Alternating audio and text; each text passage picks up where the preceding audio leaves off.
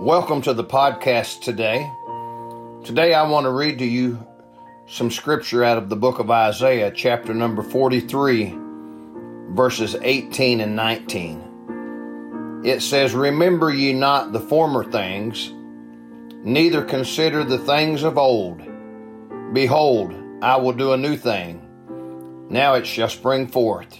Shall ye not know it?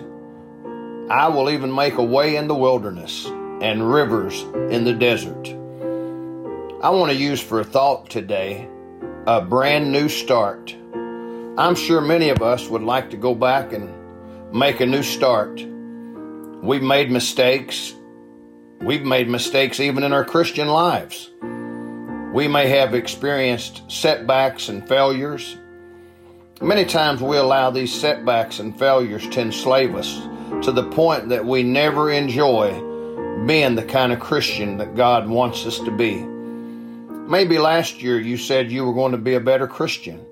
Read the Bible more, pray more, witness more, or whatever. Maybe you failed and you didn't do those things.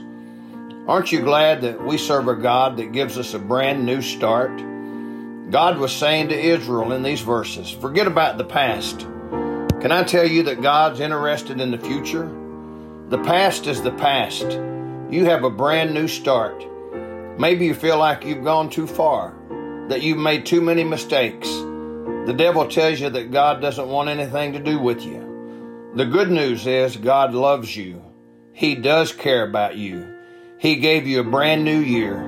He will give you a brand new start in your Christian life. Would you make a new start for Jesus this year? Come to Jesus for salvation. Or if you're away from Him, come back home. He loves you, and He will give you a brand new start. May God bless you.